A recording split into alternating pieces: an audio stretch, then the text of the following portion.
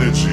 Welcome to the Activated Authors Podcast, a show where we distill the core principles of what it takes to become a happy, healthy, and productive author, no matter what stage of the journey you're at. I'm your host, Daniel Wilcox. I'm an international best-selling author, as well as an author coach, speaker, and creative entrepreneur. But most importantly, I'm a lifelong student of all things productivity, psychology, and human behavior. Thank you for joining me for today's episode. Without further ado, let's dive in. What is up, Activators, and welcome to another episode of the Activated Authors Podcast. Today, I am enthralled to be joined by the amazing Emmy Grange. Emmy Grange lives on stories of hope, on tales that tell us we can. She believes we don't have to change to be good enough. We already are, just by being ourselves. Growing up near the Golden Gate Bridge, she spent years searching for the missing manual, How to Be Normal. Emmy knows what it's like to be a reluctant rebel, a modern misfit, a peculiar person. She writes to anybody who needs a story of acceptance and everyone needing a story of encouragement, and is a Royal Dragonfly Awards Grand Prize winner, that's a mouthful, with the first book in her Jet Harper series, Needing Normal. Emmy, welcome to the show. Yay, thanks for having me, Dan. We're here, we're doing it. So just for transparency people on the podcast, Emmy is another one of our incredible activated authors in the community. I have known Emmy for coming up to 2 years nearly, that flies. And it's been a very interesting 2 years with pandemic and whatnot. I'm sure some of that we've covered with my first question, which is, are you happy to share with my listeners your journey into writing and how you got to where you are today? Yeah, that seems like a really big question. It's like, a big one. Start, right? So, as Dan said, reluctant rebel, modern misfit. I have always felt kind of disconnected and studied and researched and read a lot and written things out, trying to sort out the puzzle of life, right? Like how to make it work. So I've written for a long time. My dad, while I was in high school, my daddy-o used to say to me, Deborah, write a book. And I'm like, Dad, I can't do that. He's like, just write a book. We'll just put it on the cover. We'll put it on the counter and it'll sell. My parents owned a printing company. So he's like, just write. My mom could typeset it. He could print it. We'll put it on the cover. I'm like, nah, that's too weird. That's like big people do that. I don't do that stuff. I was still trying to fit in with everybody who wasn't doing things like that. So it took me a long time to actually write a book, but the secret story behind it is I was on a vacation with my family and feeling really isolated, even though there were like 15, like it was the extended family of my little family group, all grown up with their kids, and everybody was having a great time. And I was feeling really frustrated. And I wrote a first draft of a book, like just trying to express all the that was going on for me. And then I came back and hired my first coach. Like that's where it started for me. Interesting. Straight into a first coach after a first draft. Yeah, well, because like I said earlier, research.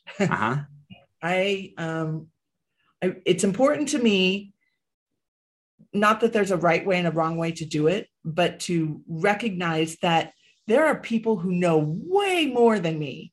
And so those are the people I want to hang with. Those are the people I want to learn from. Yeah. And I didn't mess around. I'm like, wrote a book, better find out how that really works. Yeah. Which we'll definitely dive into that, because that does seem to be a theme, knowing, some of your story over the past couple of years.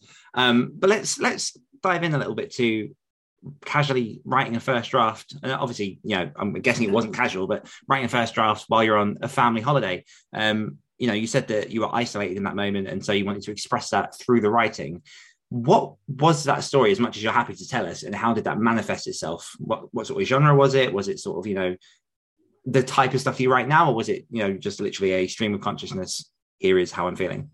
So I had so much frustration and pent up anger and just things that I needed to express. And I wanted to express it in a way that would be palatable to my family, because my family's great and they're loving and I love them and adore them. But there's a disconnect when your brain doesn't work the same way as theirs. And you're in a small space for a very concentrated time. And it was hurting. So I made up a story about this character, Jet Harper. And it's the precursor to what actually came out as the first book. It happened the summer before, and the book takes place when school starts. So it really is the precursor. But it was enough that I went, oh, I have something to say. Right before that vacation, not right before, but relatively close to right before that vacation, I had gotten diagnosed with autism. And so it started to make sense to me why I was different and how I was different, but I didn't know how to express it necessarily, or what I needed to ask for to make it easier for us all to communicate and love each other easier, if that makes sense. Yeah. So that's where the characters came from.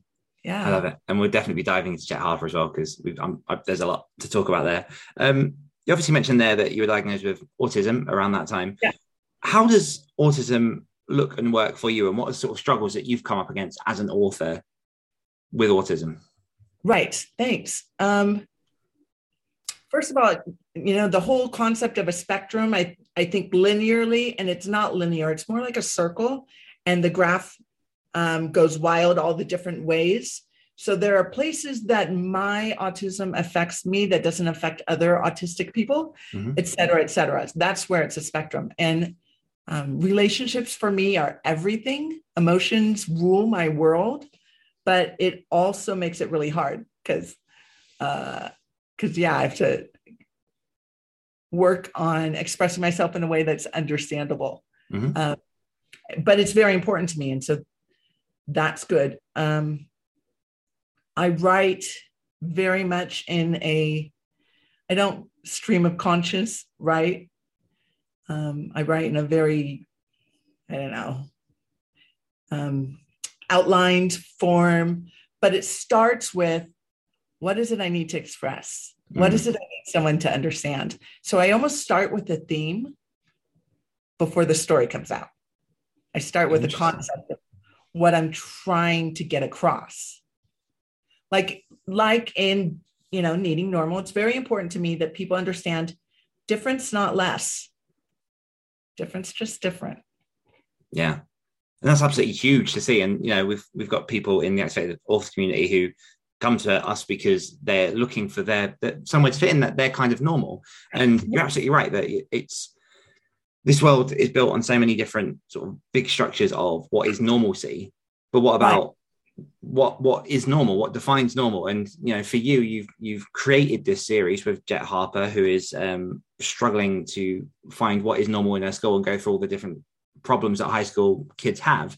What was it about Jet that kind of spoke to you and made you think, because you had this idea when you were on a holiday with your family, and obviously you've since turned that into what is essentially like a series that is growing and has this really strong core message to send people. What was it that made you grab onto her and go, okay, let's say the things I need to say through this character? So I think it was partly because I recognize that when you start high school, for the most part, everybody's in their ugly duckling stage. Everybody's in that awkward, not fitting. And so for me, it was a way of making it relatable to my neurotypical family, to people who at that stage of life were also awkward. I don't grow out of it. I'm just awkward. That's just me, and it's okay. But I feel like there's that time period that everyone can relate to. So it was really important to me to set it in high school, to set it in those years of puberty and trying to sort out all the life questions, so that it's not just one brain type and that's the most important thing, because it isn't. No, absolutely not. Even two people that are considered very, very similar are very, very different in many, many ways. Right. Exactly. Yeah. So what was some of... is written, focusing on Jet, but, she has this core five. She has this group that she works through, works with a whole school year, and they're all very diverse characters. And that was also on purpose because, like you said, two people, same, but not the same. So Absolutely. So what was the challenge of writing high school? Because I know, speaking for myself, I'm 99% sure that high school has changed a lot since I've been there. What was your research process, or what was your kind of approach when coming to bringing Jet Harper to life? Yeah. So my son's 25. He's been out of high school a little while, but he's certainly been there more recently than me. So I drew a lot actually on him. He's 25 now. He wasn't 25 when I wrote it, but I drew a lot on him and his college friends that were all starting university actually, and what their experiences were like and how they talked and how they interacted. Because that was what I had to draw on. That was more recent. It was also, it was written a while ago. So written before the pandemic. Oh, is there a time before the pandemic? Right. Yeah. And you self-published this book. And Yeah. one thing that I find very, very interesting watching your journey is that you self-published this book. And obviously in our community, there is sort of a way that a lot of people tend to self-publish a book, and sort of that, I guess, going back sort of typical verse, atypical, that sort of very normal, usual route that people go through. One thing I've really found has stood out with you is that you have taken a lot of those, but you definitely push further than some of the people that I come across in the indie author community. So, you really push hard to get critical reviews from magazines and things. You put it forward. You won an award for that first book, which I know I said it before, but congratulations, 3 awards, bam, smashed it out. Right. And you went with that first book, and you've already got the 4 covers for that entire series. You got a website that's really strongly branded around this idea, jetharper.com. And you've got the backpack behind you. You've got all these different things that have kind of brought in this brand. Where did you start with all of this? What was kind of the inception that visually started to bring Jet to life? Yeah. So it's set in the Bay Area, which I know really well because that's where I grew up. And I made up the Presidio Prep High School on the San Francisco Presidio, which is right across the Golden Gate Bridge. Very beautiful area I know really well. So that was my first visual, was thinking about the Presidio and the Golden Gate Bridge and her little neighborhood, her neighborhood's real. I know her neighborhood. I know the shops. So that was all good for me. And then thinking about, concepts first, right? It was important to me that the cast was diverse and that there was a core group. And I'm like, okay, core 5. So the core 5. And then thinking, well, how does that work? How do I make them different but the same? Okay, well, Breakfast Club, So just the way it worked. And then, looking at pictures and just putting together colors and textures and that kind of thing, I guess. I like how simple you make it sound, but if people actually checked out the stuff that you do, it's a strong brand. And you really get a sense across every book that you come to, every page on that website. You've even got on the website the which character are you? The kind of like the question thing to go through. A test, because I love those little quizzes that you can take on Facebook or wherever, And so that was really fun for me to put together, is to think about, well, who likes to eat what? What kind of music do they listen to? And put it together. And I've tested, and I've come up with different characters. So that was really fun. Amazing. Yeah. I'm like, I don't know. It's just kind of fun to me. Yeah. I think fun should be a family value. I think fun's important in life. I was just reading, this is tangential, but I was just reading something by an author who's thinking about quitting her day job so that she can write full time. And she got really strong advice from a random poster who said, think about what would make me happy. Because whatever that is, that's what you should do. What lights you up? And I thought, I'm really lucky because I'm doing it, right? I love my life and I'm really lucky. crazy busy, just trying to make ends meet, just like everybody else. But win the lottery tomorrow, I honestly don't know that it'd change much.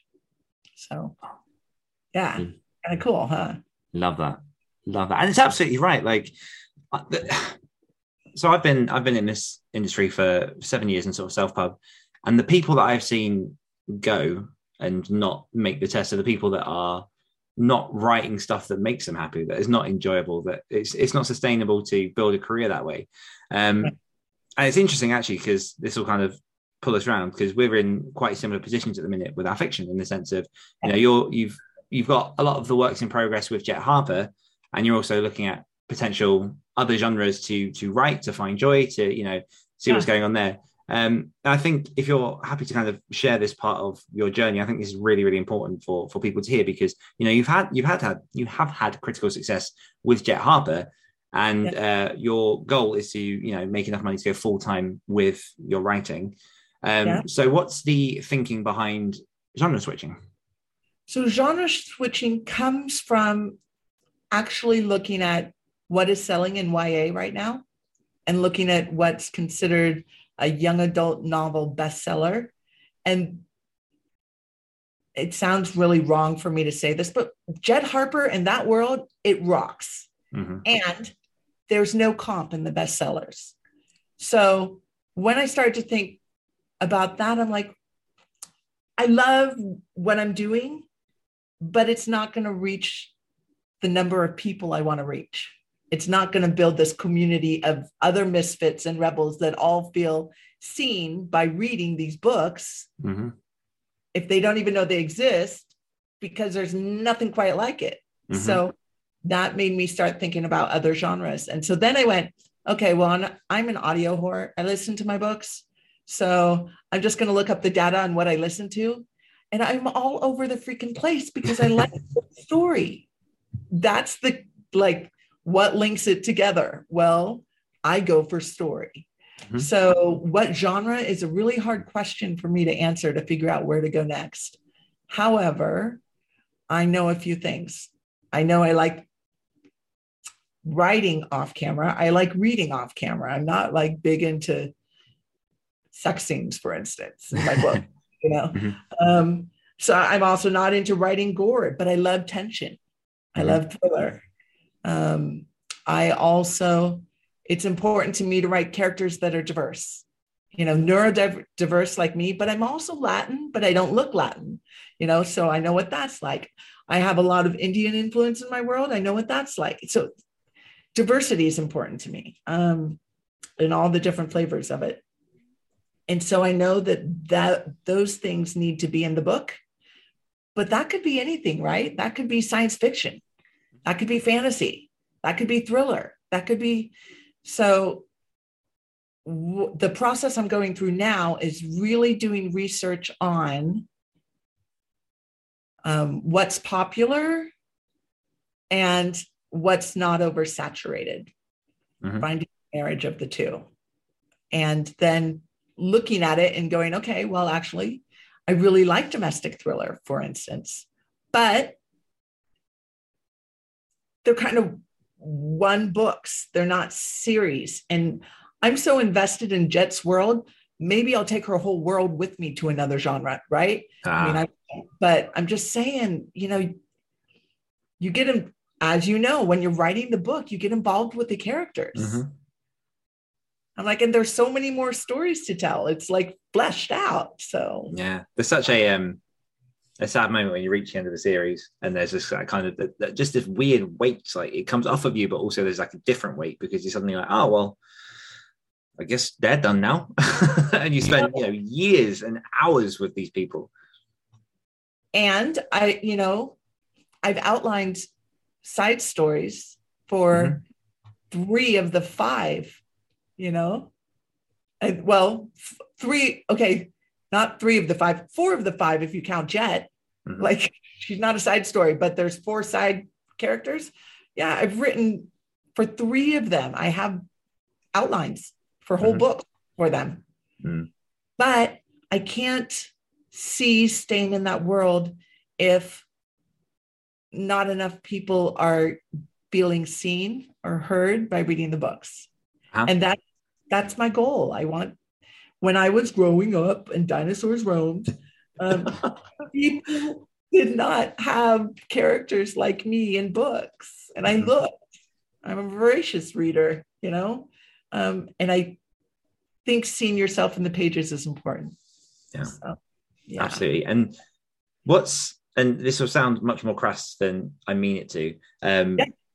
What we're kind of circling around here is this idea of, quote, selling out, which often people see as this really negative thing of, why would you, sacrifice the thing that you love for, money? Why would you kind of go down that avenue? But I think you've so eloquently put it that, what's the point in writing a story and reaching like such a small niche? I mean, obviously there's value and there's worth in that because you're reaching people, but when you've got the drive and the ambition that you have and this story to tell and this message to give, why keep that so small? Why not look to broaden that? Because ultimately you can sidestep slightly, grow a much bigger platform in something that is a bit more commercial, and then bring that back into the message you want and still keep your message going. Like I had experience of a lot of people along my way of just you're just chasing commercial success, and I'm like, because otherwise I'm shouting at no one and no one's listening.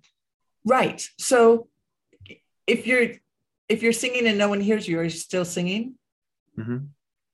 I mean, I don't know. Yeah, you are, but it's really nice to have connection. And Danielle Laporte is an old thought leader person that made these little cards. And one of them said, and I had it up on my mirror forever, and it said, relationships are everything, and that's really true for me. So connection is everything. Mm-hmm. And I'm not connecting if I'm not reaching. Yeah. So, yeah. And it is, where are you selling out? I suck at social media, for instance. I just do. I don't know that I can sell out that way. Yeah. But I can sell out in writing in something else that I would read, right? Mm-hmm. And using the characters, different flavor, but also diverse characters in another setting. And so it's married to the two, right? Mm-hmm. Yeah. And what I think as well that a lot of people don't or aren't aware of until you've kind of released a couple of books, been a few years in this industry, is the first few books that you write, you're learning the scope of things. You're learning how it works to self-publish. You're learning what stories do and what they don't do, and the different platforms, and like you say, different social media ways, like newsletters, just different ways to reach people. And so it was the same with me. Like I wrote a bunch of different stuff, and then after a couple of years I'm like, okay, now I know my direction. I know the thing I want to do. I know where I'm going to start really putting my energy. And it's a whole journey. I think the majority of people don't publish a book, hit wild success, and then go on to finish the series or do whatever. The majority of self-published authors tends to have this journey that you're on at the minute, that I'm on as well, in which you experiment, you play, you get to grips with the process so that you can then go on fully informed about what it is you want to do and how to reach the people you want to reach. Right. It's hard, but it's fun. It's fun, right? Mm-hmm. And I love that you brought that up, because I think it's really important to play with it. Mm-hmm. Not just accept this is the way I should do it, so this is what I'm doing. That being said, there's a ton of research that has to go into playing. Yes. Or it's not going to be fun. Yeah. I'm just saying, that's my experience of it. Yeah, absolutely. You can't take shortcuts. You just can't. But I mean, kind of along this vein as well, you have had critical success with Needing Normal. How has it felt to have received that kind of feedback, that kind of what's the word? Recognition, yeah, for the stuff that you've done from people who recognize what it is you're trying to achieve? It's really important. It keeps me going. I remember, I sent in the advanced copies before it was even formatted to Reader's Favorite to see if I could get some reviews and what they thought of it, right?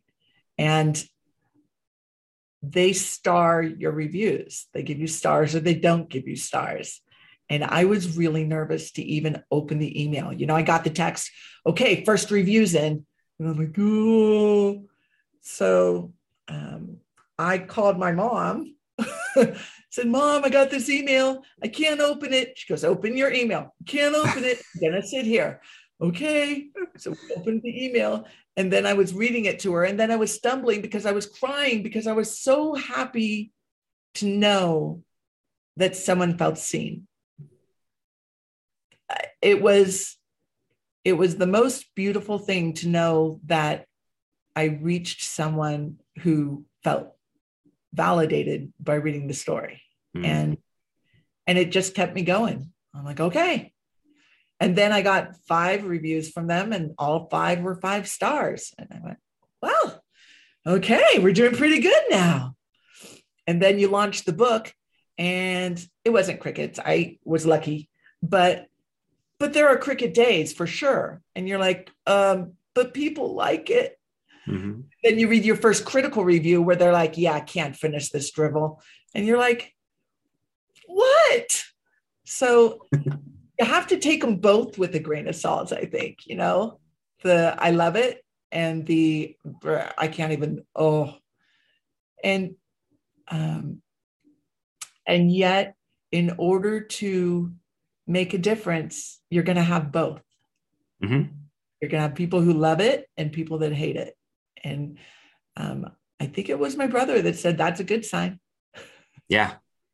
You're pushing buttons. That's probably good. Yeah. And there's never going to be a book that's for everyone. Right. You are going to get negative reviews. You're going to get the people that are like, I'll try this because it's been recommended by a friend. And then it comes back and it's like, nah, not for me. Right. And that's fine. That's the way the world works. Not everyone loves the stuff that you do. Right. You're your own flavor, right? Just like books are your own flavor. Yeah. No one's going to love it. Mm-hmm. But it has to go in front of enough people that you find people that love it because those are your people. Yes. You build a platform one person at a time. We all need our people. Mm-hmm. So, yeah. Oh, I love this. You've mentioned a few times about, you know, coaches and about having to learn all the different parts of the process. You are someone who I observe as very, very attentive to detail and very willing to, you know, admit that you don't know something so that you can find the right people, so you can put yourself forward and, you know, surround yourself with the people that are going to help you. How do you approach learning?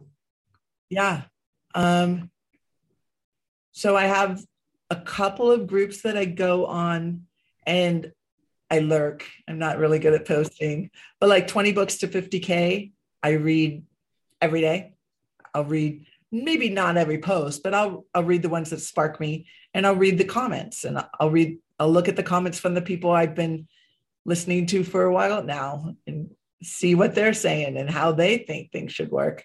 And if they recommend a book, then I'll probably pick that book up to learn a little bit more about whatever it is. And I listen to the people who I can connect with. Again, it's that connection thing. So like Jay Thorne was running this 3-story method challenge. And I took the challenge and I won an hour conference with him and talked to him. And he's like, hey, maybe you should do this NaNoWriMo thing that my friend Dan's doing. Hey. Like, hey. And so that's how I get connected, right? I look for people that give me enough value that I invest in them and they invest in me. So, yeah. And you get involved very, very hungrily, I would argue. I mean, that first NaNoWriMo bootcamp that I ran, you were the one joining us at 3 a.m. your time because of, you know, time zones, and you would jump in for an hour. And I didn't know what your voice was for a month because you're on mute, because you're on job as well. Because, so at that time I was working 12 hours a day and usually not only 5 days a week. I mean, like I was working all the time, but I knew that 3 a.m. they were not going to call me for work. So I knew I could commit. And I'm like, it's only a month. It's only You smashed it. And so, yeah, so we did it. And it was really fun and cohesive. The group that we all pulled together. We were together from all the different places at all the different times. And yeah, I was chatting silently instead of talking. Mm-hmm. Mm-hmm. Yeah. And you mentioned it there, you work a lot, you do a lot, you have a very, very busy life. How do you, and I really hate this word at the minute because I'm still trying to grapple what I feel about it, but how do you approach balance and get what you want done?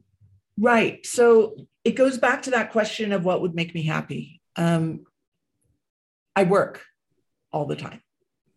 I work when I don't work because I'm doing research. I'm trying to figure things out.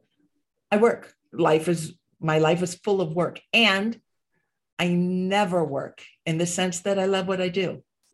So I don't know that I know what balance is because I'm just living a life that I love. I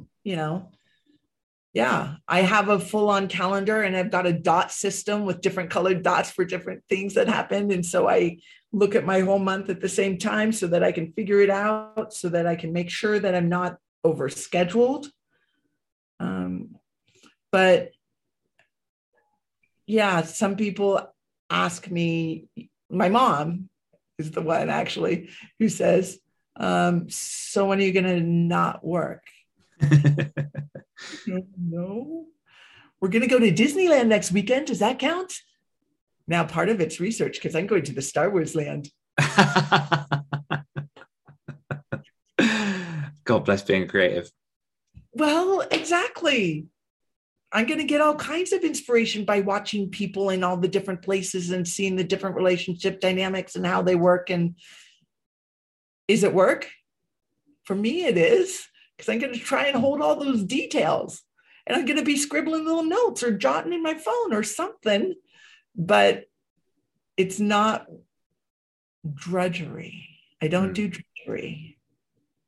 Even today, when I was, in my day life, for those who don't know, I'm a real life Mary Poppins. And so today's Monday, kids were away. I kicked out 2 hours cleaning the house. Was it drudgery? I was cleaning a house.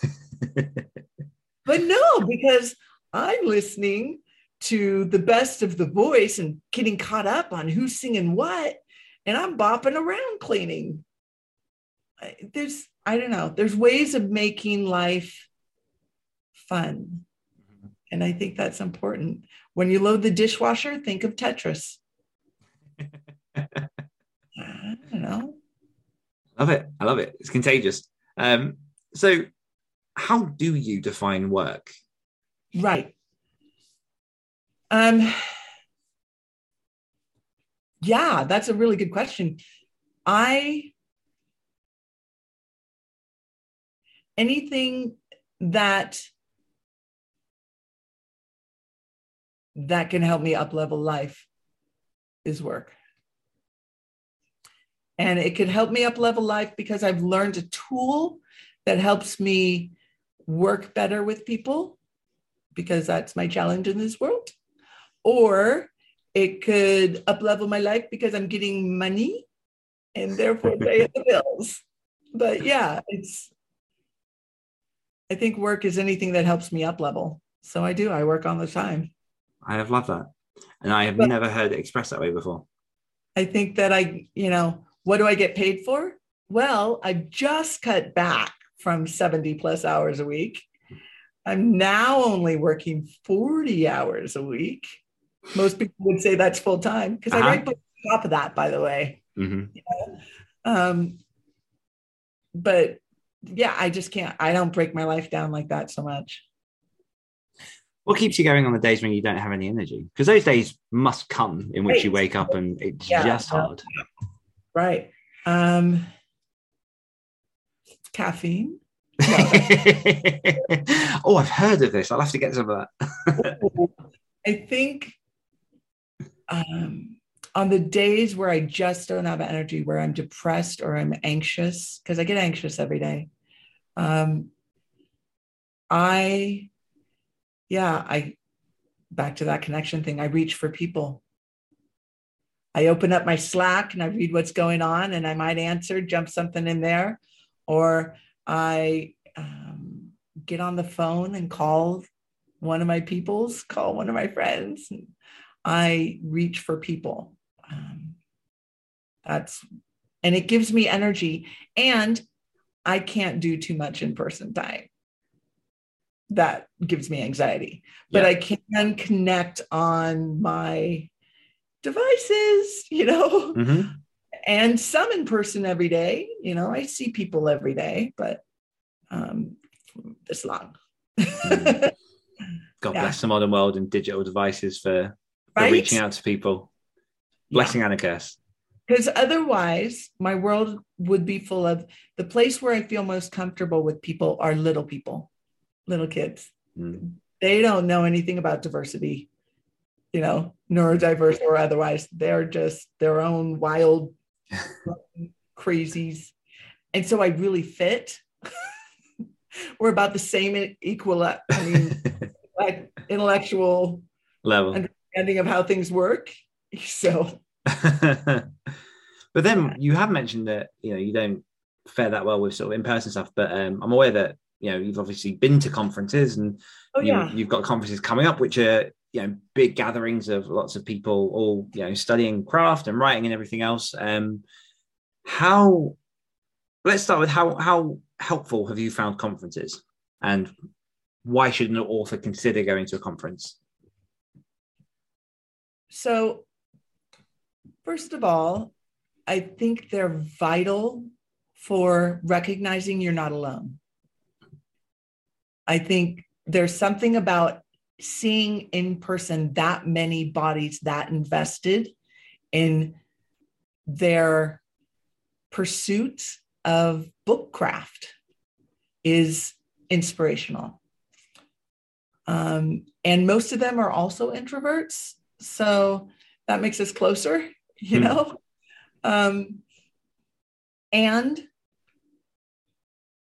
I go alone because I'm a single person, but I don't go without connection. Like, I've gone to 20 books for 50K a couple of times, and I have friends that I go with so that I have someone to connect into if I get stressed. I also, one of my hacks is volunteer. So last year I was on the Geek Squad, for instance. So I had a room assigned, and all I had to do was make sure the video was working, and we had that all sorted out. And it sounds like, oh my gosh, that's overwhelming, and you paid your conference fees. What are you doing volunteering and spending your time? But for me, it gave me direction and purpose. Otherwise, there's a little bit too many options. And where am I supposed to be? And yeah. So that helps me. My first book signing was at the 20 Books Vegas. And that was big, and that was a little overwhelming. But I also, I had my fan club coming. I had to figure it out. So, yeah. I love it. And so on that, because I know that, you don't seem to be afraid of reaching out to people, no matter where they sit in, how am I trying to say this? In sort of like how people view authors. So you will reach out to someone who has been writing books for years in the same way that you'll reach out to someone who is just writing their first book, and you'll reach out and you'll ask questions. And it's something that I really admire about you, because I've seen that happen a lot, where people are afraid to reach out to the quote bigger authors because they're like, oh, they're too busy, they're going to say no. But and I'm not in any way saying I'm in those leagues, but I know that I say to people a lot, like, if you want something from me, just ask and give me the chance to say no. How do you, and I'll phrase this kind of crassly just for people who, are afraid of doing this, how do you find the guts just to reach out and ask people, for advice and for stuff? That's a great question. For me, I have no ego around the fact that I'm ignorant. I know that I don't know shit. And so I want to ask the person who actually knows something. And I feel like I do it respectfully, and I am willing to pay for their time. I try not to take advantage, and I try to offer something back to them, so that it's a symbiotic exchange and people feel valued. That's important to me. But I've done crazy stuff in my life. I've worked at Lucasfilm with George Lucas. I've talked to Michael Eisner on the phone. I met Jerry Garcia from the Grateful Dead. Like, I've had some crazy life experiences, and you know what? They're all people. Mm-hmm. So I don't get starstruck necessarily. And when I say that, immediately the one example of me getting starstruck came to brain, which was at a Comic-Con. I saw Manu Bennett in person and started drooling. Like, it was that. That was it, So, and he's a rugby player, right? Nobody knows who Manu Bennett is. Sorry. I've been starstruck one time, and I was on a tour around the BBC radio studios. Yeah. And there was a DJ who used to present kids TV with another DJ and went on to do sort of Radio 1. And I think it was just the sheer fact that I had no idea he was going to be there. And he walked right past and started saying hello. And I just had that moment of, like, hey, I've never experienced anything like it, or since. Like, it was just that moment of, oh my God, just paralysis. It was really, really bizarre, but yeah, it happens. The back of a Comic-Con, I've interacted with several different actors and whatever, because I luckily enough connected with my aunt and blah, blah, blah, blah, blah. So I was in the back of a conference room. He didn't see me. He didn't know me. He didn't talk to me. He didn't anything. He was just up there doing his shtick at the Comic-Con, and I was dying. I was blushing and drooling. Love it. I've got a quote here that I pulled from your website that I'll just read, and then we'll kind of go into it. It says, "To be nobody but yourself in a world which is doing its best night and day to make you everybody but yourself means to fight the hardest battle which any human being can fight and never stop fighting." And that's E.E. Cummings. And like I said, that's big and bold on your website. My question, why that quote, and what does it mean to you? Mrs. Hicks, my honors English teacher in high school, gave me that quote. And she said, this is what you have to do. And you can write as well as E.E. Cummings if you will allow yourself. And I was still, she and my dad must have talked or something. They were on the same page. Right. I'm like, man, no. So that quote means a lot to me sentimentally, but also because I think, yes, those of us with labels and diversity have challenges, but I think everybody has a challenge, whether they recognize it or not, being themselves at some point. Mm-hmm. I think there may be different durations. I think there may be different ways it shows up, but there are moments in everybody's life where fighting to just be your authentic self, like Brene Brown says, is the hardest battle. And she uses the Theodore Roosevelt quote, and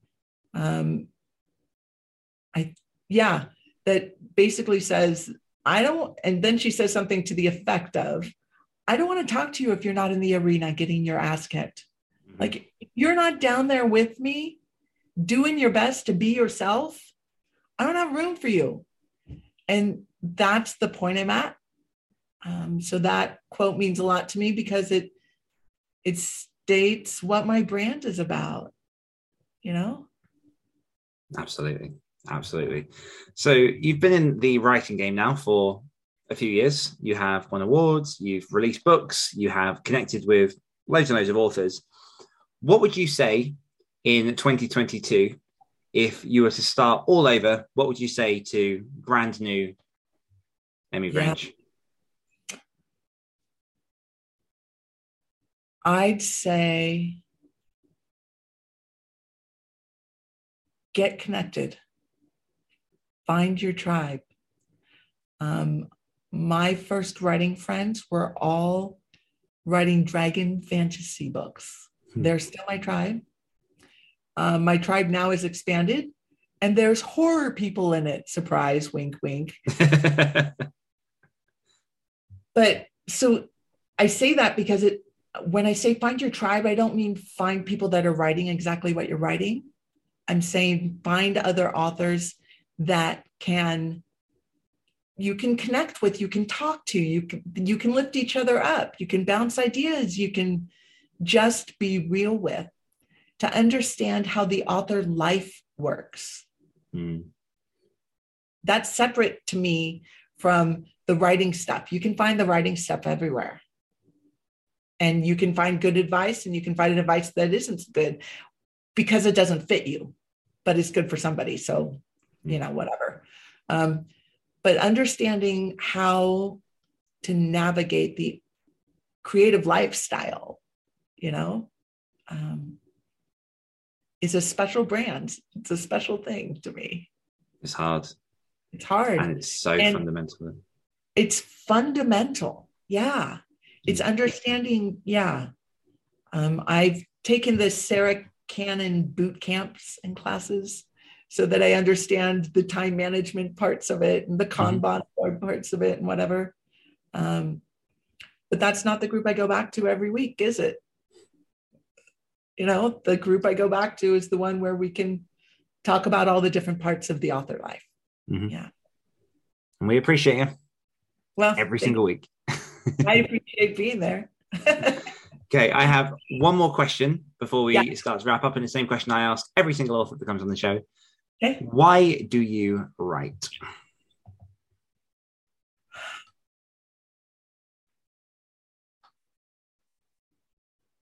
I write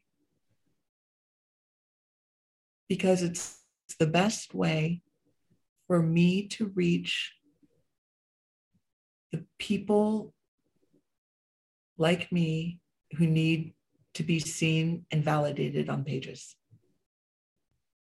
Excellently put. Flawless. Perfect.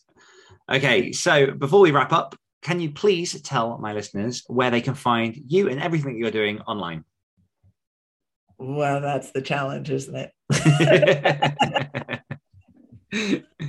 So the Emmy Grange website points to Jed Harper right now.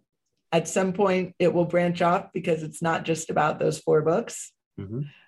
So I would say the emmygrange.com, which points to Jed Harper.